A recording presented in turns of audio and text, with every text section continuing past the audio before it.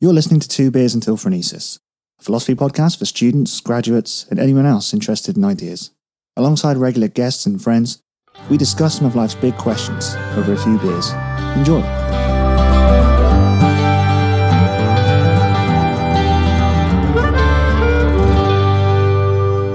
So this is kind of a sequel to our alcohol and sobriety episode. Drinking to Electric Boogaloo. Yeah, We're hitting the drink hard now tonight already. well, yeah, On had another 6 windy. beers.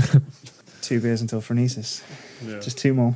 The pub and drinking, I think they're such important elements of culture. Like, it's things we have to deal with every day, but they're usually neglected from kind of more considered conversation. So basically, trying to focus more on the idea of like the actual pub, because last time we were mostly just talking about the psychology and stuff involved with drinking and staying sober and those kinds of things. But like more specifically, the idea of like the old English pub, I think is a really interesting thing to talk about. Yeah, we had a bit of a debate afterwards about what a pub is. What is the difference between like a pub and a bar and the whole nomenclature there? I think you consider it to be, it has to have some kind of historical or element to it, where it's been around for a certain amount of time. Whereas I personally think it's more of an aesthetic thing. I think it's more to do with what it looks like.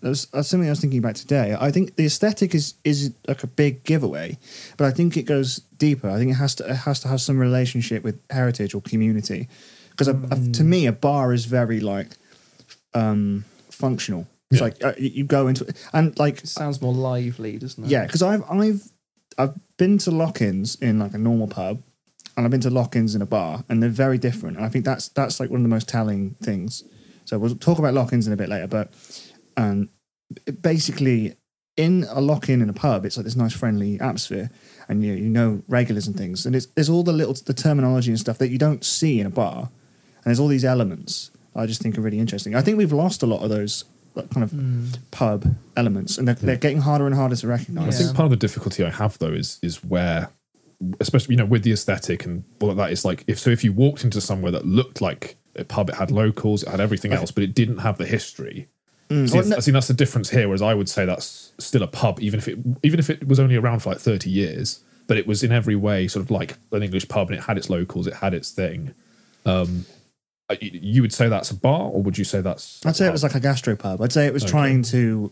I think an actual pub. I think it's more this sort of ineffable essence that it's more like experiential. You know you're in a pub when you feel like you're in a pub, and I think it's somewhat subjective. But I think to me a pub is somewhere where I kind of have a way in. I know the people who work there, and it has some of that more old worldy sort of. Those elements, that kind of feeling. But yeah, I think generally those are getting harder and harder to recognise. It's like pub games and stuff. We don't have that anymore, and I think there's a lot of blurring going on with a lot of like gastropubs, like I was saying, and bistros and different restaurants, and diversifying into food and all the rest. Yeah, exactly. I think the prerequisite's sort of pretty loose, because a pub is not just an abbreviation for a public house, so it could really kind of be anywhere that sort of has a license to sell alcohol, even though more traditionally associated with the warm kind of fire in the corner, couple of blokes and their dog, effectively. Yeah. Whereas a bar sounds something a bit more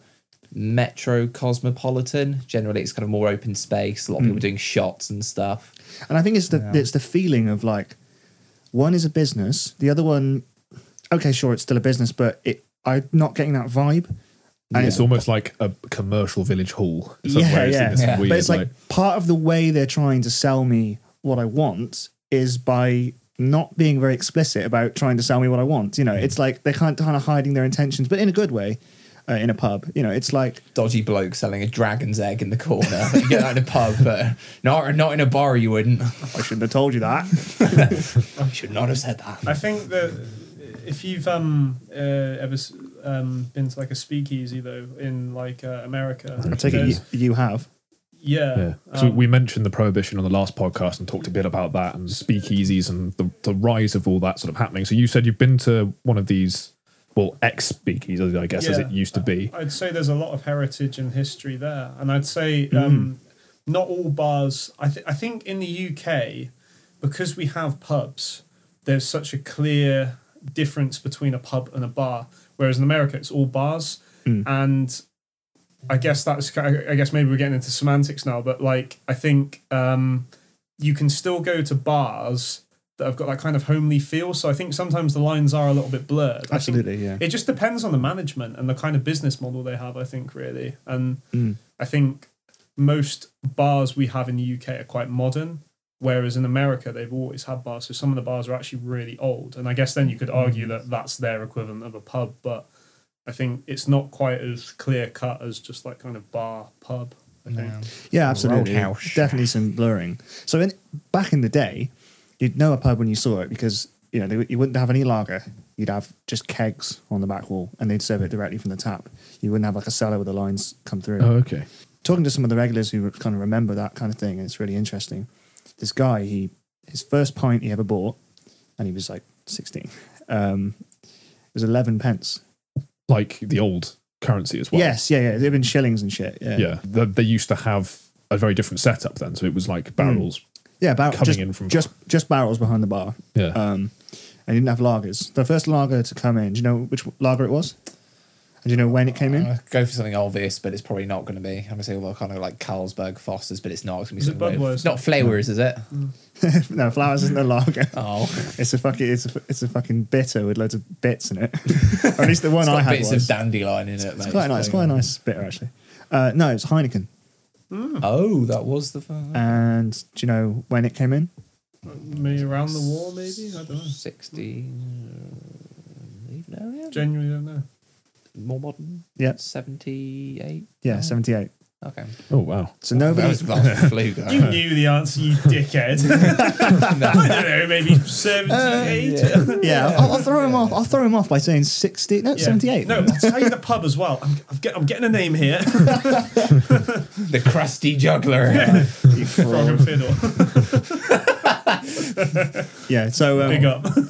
So yeah, Heineken was the first one to come, and before that, people didn't. Pubs just didn't have lager. It just And seems- you remember you talking to me about this before, about the whole thing that people did not drink lager at all, and there was like no such thing of it. So how did it take over? Why did lager just suddenly take over the pubs? because it was getting more popular elsewhere, and obviously the problem with having loads of bitters is that they can go off a lot quicker, and it's basically a lot more easy to maintain.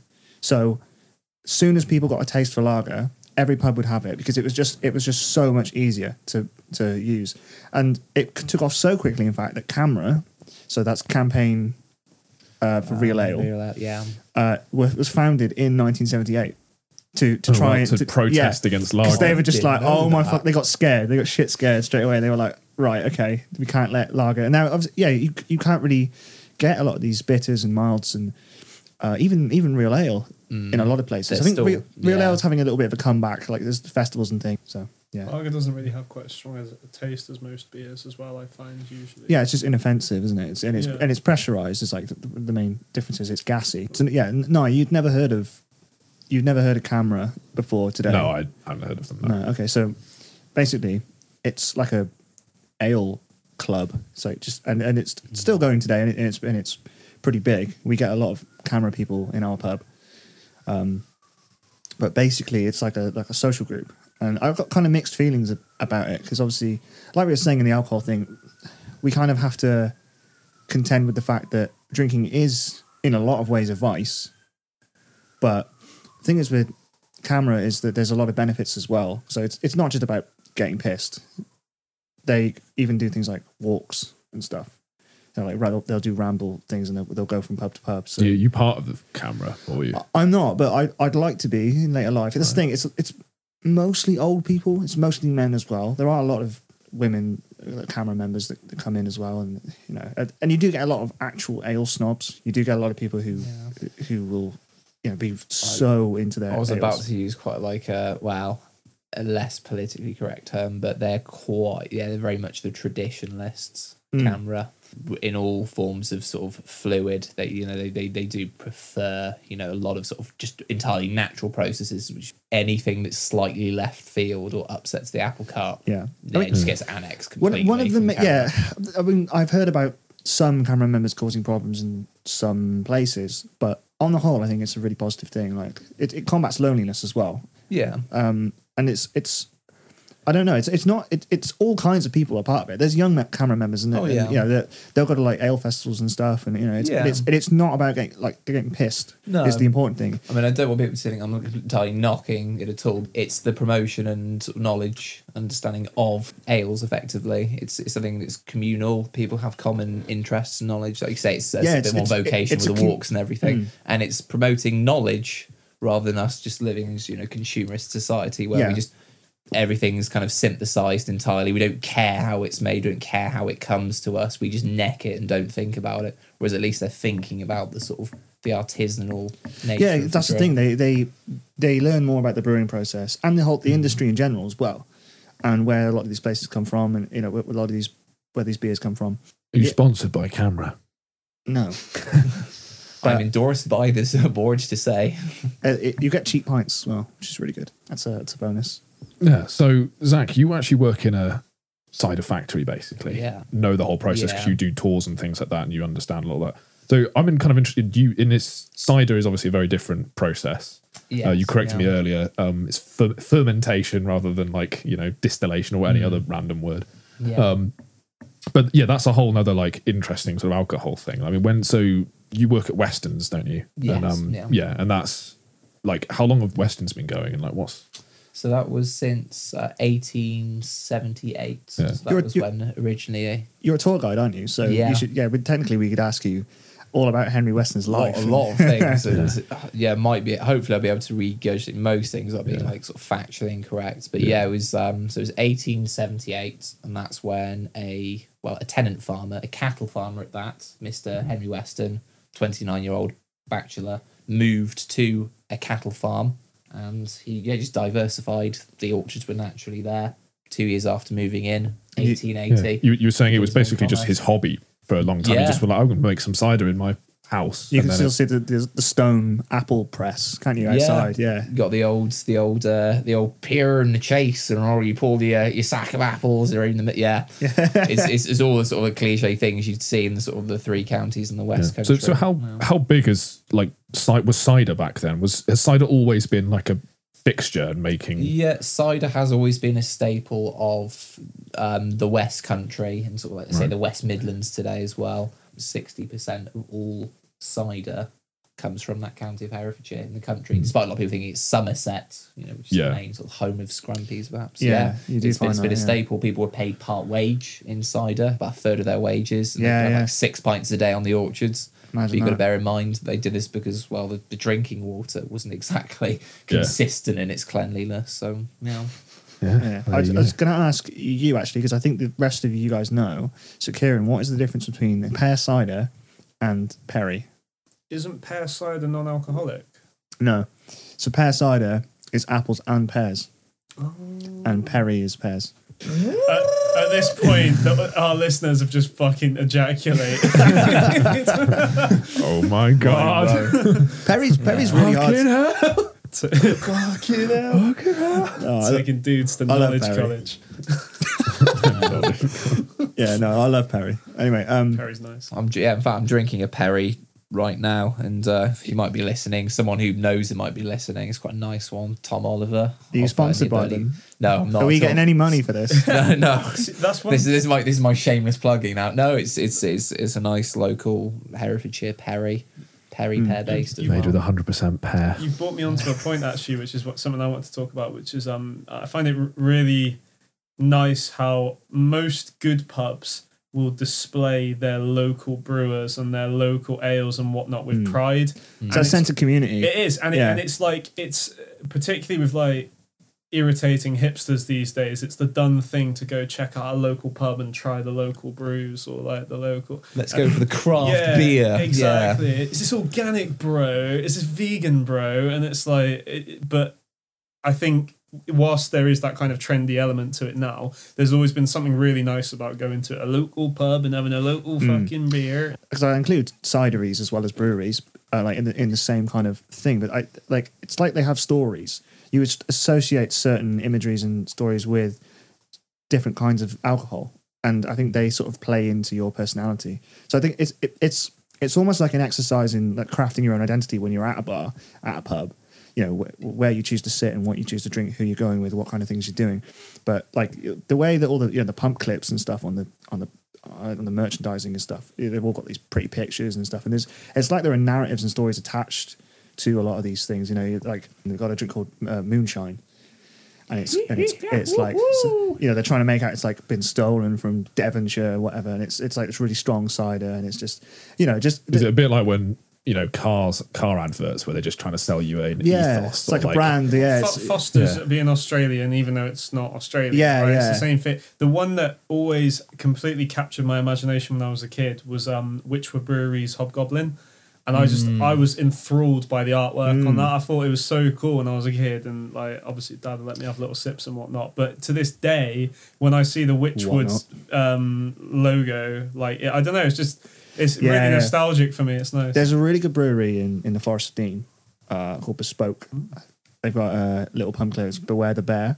If anyone knows anything about the Forest of Dean, who killed the bears? Who killed the bear? Like we'll talk about that at some other point. But it's a bit of a contentious. Hold tight, Ruidine. Yeah. But yeah. So yeah, just like playing around with those kinds of ideas and stuff. I can't believe they've actually gone for the bear angle on that. Yeah. As well. Like, have they not had the place burnt to a cinder foot? But yeah, no, I love kind of checking out like local stuff as well though. Like when we went to Snowdonia the other year, we went and I bought some of that Snowdon Pale Ale just because I wanted to try like the local, and it seems to be quite a done thing with a lot of people, which is like if I go somewhere I want to try what alcohol they have to offer, and they always sell it with pride, and it's nice. It's difficult getting a lot of people say cider is a summer drink, and I'd agree with fruit cider maybe, but and especially like when it's a chilled bottle of fruit cider, that's a summer drink. But like Scrumpy that's a fucking winter drink. That'll put hairs in your chest, mate. But I think cider isn't a particularly drank thing. Is that a sentence? Yeah. Outside of a lot of these West Country places all year round, like you can't find, other than like maybe Strongbow or Magners or something, you don't really find it in a lot of pubs. For our listeners, Grillin is looking visibly distraught right now. You really can't get it up in Cumbria. I saw him fist tense. It's a shame. Arthur, 2-bit, ready to defend the cider. Yeah, no, it's a shame because like it in like saying in the West Country in Herefordshire, that's like the go-to drink alongside like lager. It's literally it's the replacement of lager. Yeah. Kieran, as the token guy who lived in America for a while, is cider? Do they drink cider over there at all? I think you can get it, but interestingly, they shot it, don't they? Like fucking shots of cider. I'm not sure. I didn't really encounter it. So I lived on the West Coast. I lived in California, which is quite predominantly spirits, although Guinness is also weirdly popular over there, but I'll get to that in a bit. It's the Irish route, that's another discussion. I'm pretty sure they call it apple cider, but it's basically just like non-alcoholic. It's like fizzy apple juice, but they call it apple cider over there, which is really weird. Because when I was talking to my ex about it, and I was like saying, "Oh, do they sell cider?" And she's like, "Why do you want that?" And she was confused while I was asking for a non-alcoholic drink. So yeah, I'm not really sure. I don't think so. Maybe in other parts of America, but I'm sure there are like knockoff sort of English style places that might do it. Probably. If you had asked for hard cider, you might have been given something different. So that's the difference in North America. You need to ask for hard cider, particularly the northern US states and parts of Canada. That's the difference there. So yeah, any cider by default is just a buzz with pretty much juice. Yeah, it is. It's like apple ties. Yeah. I did hear a few years back that cider was kind of having an expansion in America. It was growing in popularity. I don't know if that was a fad. Because also there's been loads of fads like the fucking... first it was Baby Sham and champagne. Then it was craft ales, which couldn't fucking move like cans of that stuff. They still love it now, man. Yeah, I think the fad is over though, because now it's gins.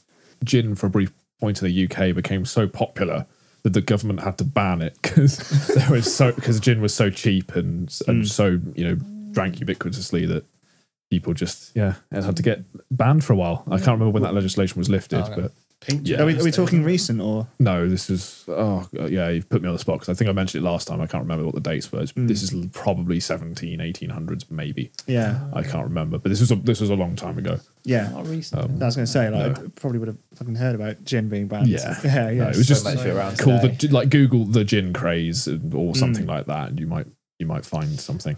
Yeah, but it's still to this day, like gin is just like I've lost words. It's really popular. It's big Yeah, and that's what I meant funny to say. and cool. Pink, cool and good. Pink gin's really popular these days, man. I mean, just Like like Lily gin and it's, stuff like that, it's a really popular drink these days. Yeah, even the smaller pubs, like the pubs that aren't necessarily outward looking and trying to really attract people in. A lot of the pubs that are happy to sort of just kind of do their own thing and not, what are you laughing at? We only serve John Smiths here. Yeah. Well, yeah. It's like reminds me of the Mighty Boosh. Shout out to Sang, or was it he posted sort of parallel universe where everyone drinks piss. Bartender, what'll it be? Piss. I sat there and I just looked at that. I just thought it's so obvious, but so brilliant. Yeah. So Connor, you've been in a lock-in before. Should we talk about what a lock-in actually is? So what is a lock-in? It's when you go to a pub and they've obviously gone past their licensing hours. Or in some cases, I was talking to one of the regulars at work who used to own a lot of pubs.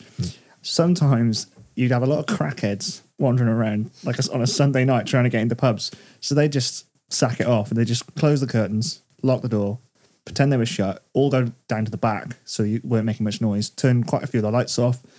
And now it's harder these days because obviously with the licensing laws, all transactions are kind of recorded.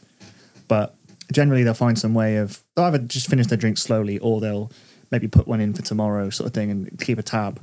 But yeah, I've been to a few lock-ins. Yeah. So essentially, it's when a bar or pub officially closes, so they can't make any more alcoholic transactions. They can't make any more transactions with the till. But patrons can sometimes stay in the pub despite it being technically closed. And like you said, sometimes there's like drinks sort of paid for before the official closing time. So they'll sort of like prepay for some drinks. There'll be some sort of slightly cheeky things going on. But essentially, it's one of the sort of loopholes of it is that, once the licensing hours are over, you can technically say it's a private party. So it's sort of in a way, but this is only a real thing that, for the most part, it's in a pub where they actually trust you and sort of are okay with hanging about with you afterwards. Most of the time, it's very clandestine. So I went to one back in a while back. It was the first one I'd ever been in, and that was it's just a nice atmosphere because it's like usual boys. Because we used to sit by the curtains, so we'd go, "Yep, sure," and then we'd close the curtains, and we'd all know the situation or whatever, and then it'd just be like 20 of us, and we'd just stay there, and we'd have a couple of drinks in already, so we weren't technically they were pre-bought, and again, it's a bit dodgy, but it's really nice to be so into a little community and to know all the people well enough to be able to be part of that. It's like I was saying, you not only acquire the taste, but you get let in to you sort of learn. It's all about maturity. Yeah, because it originated actually back in 1914 with this act called the Defence of the Realm Act, which was a wartime thing, which was basically to restrict the hours that pubs could actually open so that people wouldn't turn up to work drunk and all that sort of thing, and there just would be less boozing in general, and because of the rationing and whatever. Essentially, it was because of these limited hours, there would sort of be this cheeky thing where they would kind of, okay, well, we can't sell you any more alcohol, guys, but if we lock the doors and keep it all hush hush, and maybe do some transactions beforehand, you're okay to sort of stick around, have your private party. And obviously, it wasn't until I think it's 2003 Licensing Act that now pubs and bars can stay open more or less as long as they want, as long as it's there's obviously certain differences in licenses. There's certain licenses. There's like extra licenses and extra charges. and things most like places this. don't do it. I know a few pubs trialed it and did the whole 24-hour thing. And it's not worth it. Yeah, it's got a bit like commercial viability in it, I guess. So I'm guessing some of these lock-ins that there weren't just two of you in the corner. Otherwise, they would just said, "There's two of you. We're going to lose money. Fuck off and go home." I had the weirdest fucking experience of a lock-in. Pub I'd never been into before, and I'd never been to the place since the town. But I went there, and I really should go back because fucking hell. Like we went in and we were playing darts, and the owner, I think he'd had couple, but he wasn't pissed. He came in. He was like, "Oh, you guys are still here. Do you want another drink?" And we're like, "Oh yeah." He goes, "Okay. I'll leave it on the bar for you. If you really want another one out yourself, obviously I'll check the cameras or whatever later." I didn't see any cameras, but he was just like, "I'm gonna go up to bed." He turned off all the lights, shut the curtains, and he was just like, "Help yourself to your drinks and whatever." So we could have gone behind the bar and just fucking drank anything. Wow. And he was just like, the door will lock itself on the way back, on the way out. It's like, mate, I've never met you. What's going on? That is so weirdly trusting, but also It's like I don't- that's really cool. And So it we- was you of and a that. friend. yeah, it was me and a friend, just you and it was just us two, and we were playing darts in the dark because obviously we had like torches and shit. just sticking out of your ear. Yeah, I can't see. We'll have to go home now.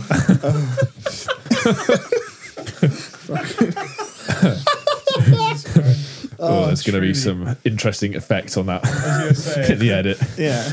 Please do. phaser and I'll be disappointed if that's not edited in some way. Yeah, I'll see it in the waveform, so it'll be easy to find. No, but this is obviously lock-ins are a uniquely British thing. I mean, I'm guessing that this isn't like a thing in Europe. Does it happen in Europe, or is It it? must. I mean, the technicality, it concept must. is very. Yeah, I think the idea of the lock-in is more of a, as a cultural phenomenon. It's more British, but like technically that must happen the world over.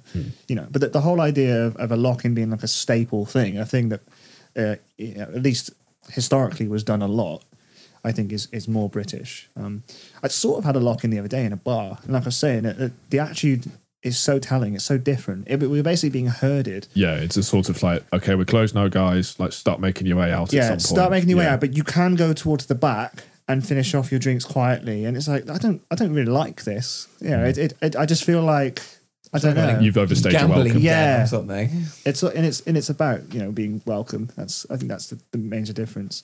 There's being welcome in a pub, and there's being a customer, and then there's being absolute, crony. yeah. Have you ever done a? Time. Do you do pub quizzes very often, Connor? Do I partake in them? Do you partake in the public house quiz? I dabble. Oh, I do a few. Are you an avid I quizzer? used to run the pub quiz at the student union bar. I used You to used to come up with the questions. every week. I used to make my own questions. I used to make like 40 questions. Yeah. A total like waste of effort because there was only you'd be the only cunt there answering it. yeah. Just like, And the winner for 3 consecutive wins. no, so they You're normally like literally announcing this to yourself over Yeah, the yeah. tannoy, you know. no, Yeah. so there'd Yes. usually be like 3 teams. It was a very quiet bar, and one of the teams was made up of my family and friends. So they'd always they'd usually win because of my dad. But it would be nice little thing if they come down every Sunday. And I remember getting a card from all the customers, all 10 of them, because Oh, wow. there was literally only 10 customers in this whole bar, so they all signed a card, and it's just like, yep, there you go, that's that job. Was this that bar that had almost nobody in it? So Yeah. in a way, that was 10 times more than normal. I was going to Yeah. say, I've Yeah. never seen 10 people in there. Yeah, exactly. Fucking Yeah. tall. 0 times 10. Yeah, but the pub quizzes came from that same thing where they were trying to get people in. It was in Barnes and Porter in 1970. They came up with this idea, oh, well, why don't we just make a quiz game that will help get people. And it was actually they actually travelled around to different pubs and bars, well, or pubs mostly in those days, and went, oh, we'll sell you this game that you can play on certain days and it'll bring in people. And that was a business they made, selling this idea of the pub quiz. And so, that was a strategy for getting people in on Mondays and all that. It definitely works. Yeah, 'cause they're always on off-peak days. You never see a pub quiz on a Saturday night, obviously. No. It's annoying because the situation I'm in with the place I work, we have a pub quiz, and it's electronic, and it's less chance for like cheating and stuff. It's quite fast, and it's paperless, and there's a lot of benefits to it. But it attracts a big crowd, and you get these professional quizzes that come in. Yeah. And they can kind of dominate. And the whole idea of like a professional quizzer being like one of the types of patrons you can get is very, very unique and interesting thing. It's just like, oh, okay, here come the quizzes. It's it's fucking and they Oh just, no, not the quizzes. What, And then- what a sight. So quizzes are a British thing then? Because I always assumed they were. Sorry, pub quizzes. Yeah, I'm assuming they've obviously spread like a disease across Europe by now, but they're probably, I think they originated in. They've But always struck me as an overtly British thing. Actually, yeah, I they're believe they are not British, they're yeah. not common in America. I've spoken to Oh, I've spoken never to a few seen them. Americans. They never do them. I've never seen them. Yeah. kind of bizarre because it's not a particularly like, difficult concept to implement and get around. I think they run quizzes, but not like we do. Not where everyone gets absolutely smashed and just like, do you know what I mean? There's something quite special about a British pub quiz. It's the way all the teams are like banter with each other in the intervals and stuff. Yeah, exactly. Yeah. It's apart from the quizzes, whose trousers like pulled up above their belly button. I think there's a bunch of really interesting ethical elements to working in a pub, and because obviously, when you think about it, a pub is basically just a big building that enables people's vices. It's strange that there are any really rules at all. Like, obviously, if someone's too drunk, you can't serve them. That's very clear in law. The whole like don't do drunk policies, and a lot of pubs really try and crack down on it. A lot of pubs have very strict limits. Some places will even have, I think it's more of an American thing, but they'll have like a 4-drink limit or something. Which really well. Yeah. Does that also count for the type of drink? So it would be like you can only have this many of this spirit. Measures and so singles. Quintuple vodkas. I'll have a bucket of beer. Yeah, I was about to say there's going to be a loophole there, isn't there? Yeah, no. Just drink gin all night. Like. No. It would probably be in measures, and they work it out like that. There's not many places that do that. It's just it could be an effective way to kind of tackle like binge drinking. And but for most places, like where you work, it's more just eyeballing it. It's like this guy's had enough. This guy's had enough. Yeah, behavior is a big thing. Have you guys ever stood at a bar? Is that what you do when you go into a bar? Yeah. Not just to order, but like to stay and stand at it. Yeah. For men, I mean, the only place I've done that is with you at the SU bar because I just know people at the SU bar. But yeah, like as nice as it is to like find a booth and sit there and kind of knuckle in and just have a few drinks with friends or whatever. Like stare at strangers, give them weird looks if they come near. Yeah. It's like standing at a bar is basically the physical bar is just like the most interesting part of a pub. Like if it was in a time capsule and we found out like 200 years ago people used to do this, we'd be like, well, that's really interesting. Will they? I don't know about that one. I think there's going to be some slightly more interesting thing. Oh my god! I was trying to figure that one out. I'm not going to lie. I'm not talking about sitting at the bar. I'm on about the bar itself and all the elements that surround the bar. Oh right, so like kind of like I think that's going to stick contemporary around for a long things time. around them. Yeah, no, I do. But what I'm saying is, I think we take for granted like all the little quirks and things that go into, especially older bars. Like when we've all got like 8 eyes, and we're like 9 foot tall and like blue, then maybe we'll be like, whoa, they used to sit at these things called bars. Avatar 5. Yeah, literally, this is James Cameron's next script. So, well, I mean, sitting at the bar is like, it's just a communal thing. But I think for most people, it's like the trouble is most of the people sitting at the bar, there's obviously a massive age gap between us and most people. like I say, you have to kind of have a way in. But once you have that way in, once you're part of that community, it's so much more rewarding than just going to the back of the pub straight away. Being able to stand at the bar, it's like, I don't know, I find it fascinating anyway. Like fucking like coat hooks underneath and shit. Like the fact they have to like lock down the charity boxes and stuff so that people don't fucking run off with charity money. Yeah, just like even behind the bar, you got like speed racks and things, and it's at the bell as well. I just find it interesting. Yeah, the last orders bell. Yeah. Do you guys know the law around like last orders and? No, go for it. Is it anything to do with like town chant? You know those like mayors when they go through the towns, Criers. like hear ye. Yeah, criers. That's the one. What? Nothing to do with that, is it? A town crier. The guys that used to ring the bell. He's asking, is there anything to do with that? It's not the same thing. It's like last orders bell. No, it's just literally so people can hear. Yeah, because there's a loud noise. Because obviously back in the day, back in the day, related, I guess. Yeah, back in the day you could. Well, yeah. Bells were like the thing to do, weren't they? Yeah, because like, the if only you want way to be loud and obnoxious, get a bell. Exactly. It's the only way you can make a noise. Yeah, before megaphones, before vuvuzelas. Yeah, literally. Because before you could go, you had to go. Actually, that's not a very good bell noise, is it? No. Oh, I did. I was wondering what that was. Bell noise. As if I'd made it. Whoa! I did a perfect bell noise there. That's amazing. Hang on, that was the wrong one. That was a reception hotel bell. I'll try a better one. All right, there we go. That was better. That's a better impression of a bell. Fucking hell. I can't wait to show. I can't wait to show all this to your future wife, mate. Bell there won't be a impression. future wife, mate. I've already fucked that one up, mate. That's a timeline that's sealed off now. Right, so how? So right, yeah. Last orders. Is it just like you got like a cut-off point if there's an hour? Is it like a time frame thing? Or is Well, it just yeah. like- So when bars call time, so you obviously got last orders first, so chance to get a swift drink in. But then after the cut-off point, you can literally start checking people out. It's been a long time since pubs have had to have a mandatory drink up time afterwards, like a 20-minute period where people can finish their drinks. There's 15 minutes legal in Scotland, but it's not legally defined in the UK, so they can ignore it. So technically, people could serve you a drink at 11:59 and then kick you out a minute later. Pubs can refuse service for any. they have the right to, with like no explanation. Sometimes it's like sort of like bouncers. They can just like chuck you out, not you let you in, just because they don't like the look of you. With barring people, they have to have more of a reason. But refusing service, say if I'm serving someone, I can just go, I don't want to. I mean, that's shit business. Don't like the look of you, son. And I'd get in Mate, trouble. I cash that in. So I'd get in much. trouble. You know what I mean? I'd get in trouble with my manager, and it'd be shit business. But technically, it can. It's the same with a lot of, but especially, obviously, you're serving alcohol. You're right there. Well, I was just going to quickly ask, and sorry to cut in, but if either of you two worked in a pub before? Not really, no. Not really. Yeah. No. You say not really? No, I did like a thing. I did like a training thing at a bar like once. I just hated it, so I was like, "Fuck this!" Didn't do it. So I didn't really know. Yeah. Just a couple of like shifts down, like a local pub. So I remember. Down to I remember where I beers, was. The boozer, yeah. aged 12.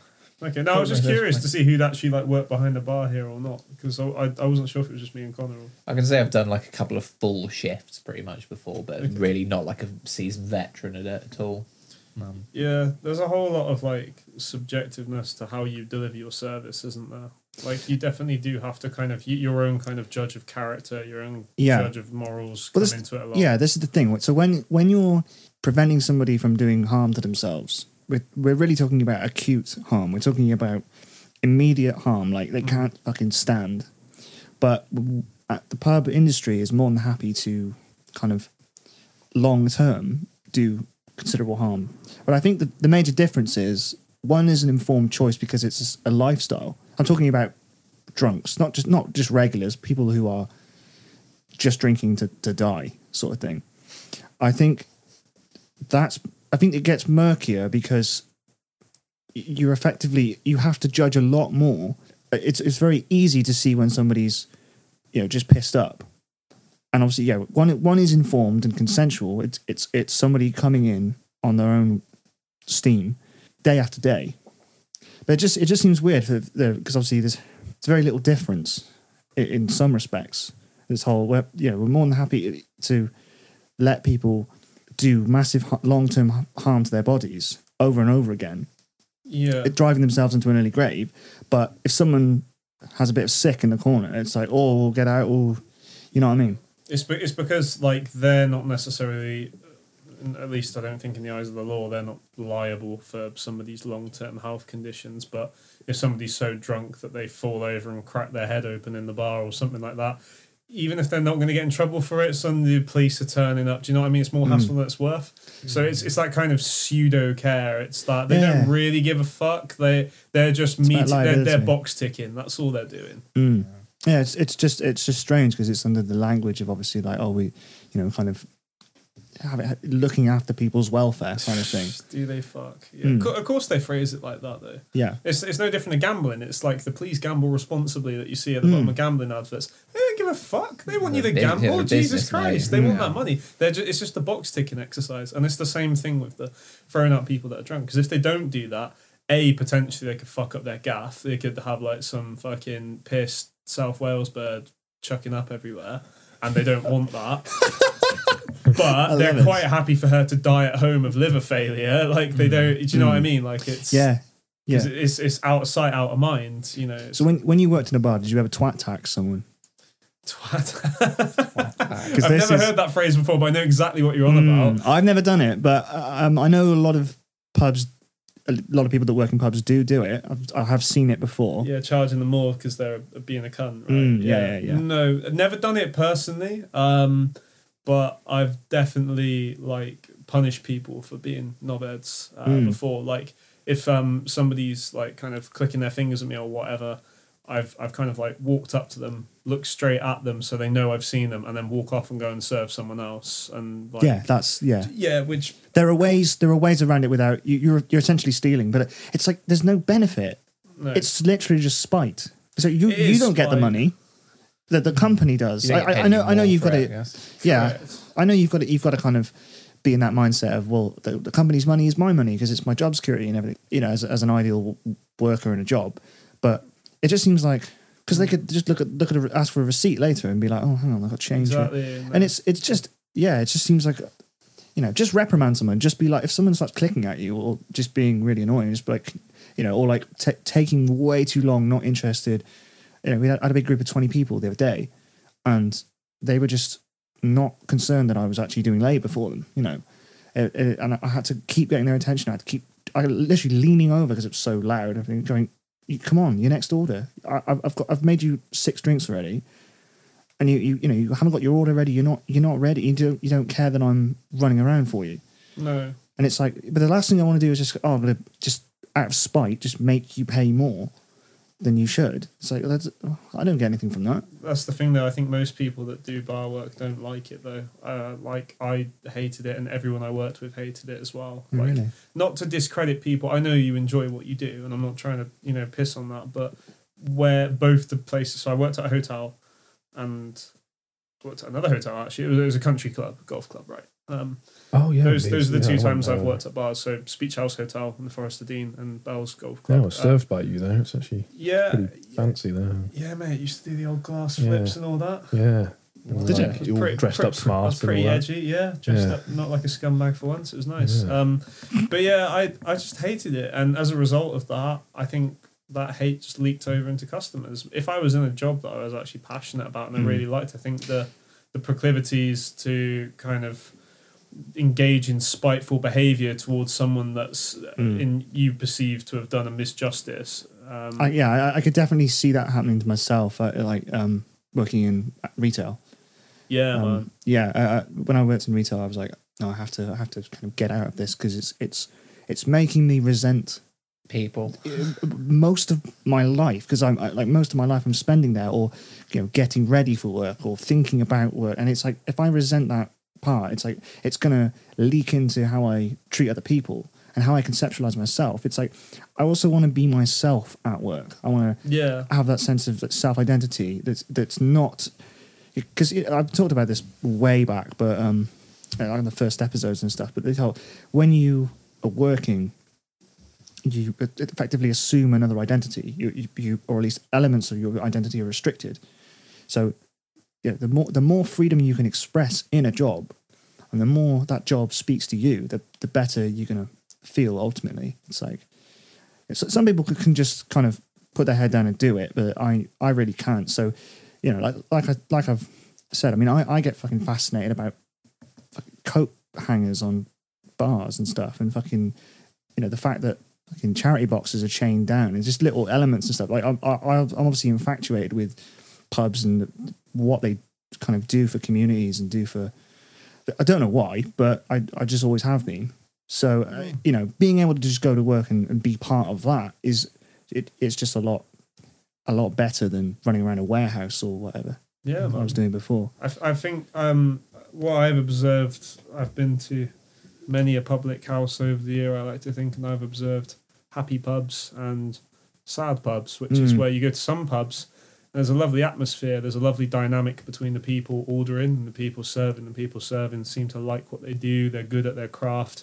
You get some of those bar people that are so passionate about it, and they do all the fucking tricks, or they've got the gift of the This is gab. what I mean. Like, so just by virtue of like for how it fundamentally kind of works, you're going to have like things like beer mats, things like straws, but then you also get this extension where people are doing little tricks and shit with them, and it's the way that all these little rituals have evolved around, like I said, the physical bar, and it's about that dynamic as well. Like on one side you have this fucking order and everything, and on the other side it's just complete fucking chaos. And it's just this really weird kind of thing, and it's so hard, it's so easy to get wrong. Like I've worked in really shit pubs in the past, where that whole line isn't respected, with the whole, these people do that, and the punters do what they do. and there's no passion or interest. I heard a really good thing the other day. I poured a pint that was a bit too heady, pint of Guinness, big head, and someone said, apparently this is like a well-known phrase back in the day, and it's one of those old pub things.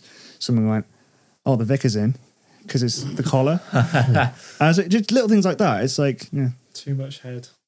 Story of my life.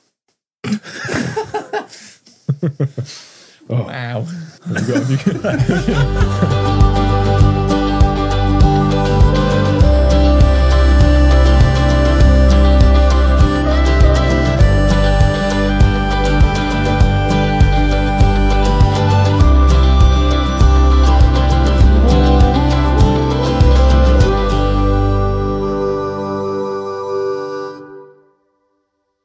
Oh my god. Have you ever been to that bar, like downtown? That's just so cool, man. It's just so cool. The strawberry daiquiris are Dude, to this die amazing for. like avocado martini. It's so good. So good.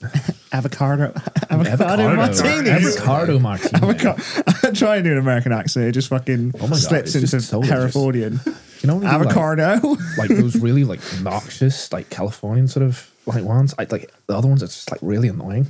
Like, Oh, right. I just remembered the best thing, the only thing I can ever fucking remember from Shooting Stars. It was I thought you were about to talk about the topic.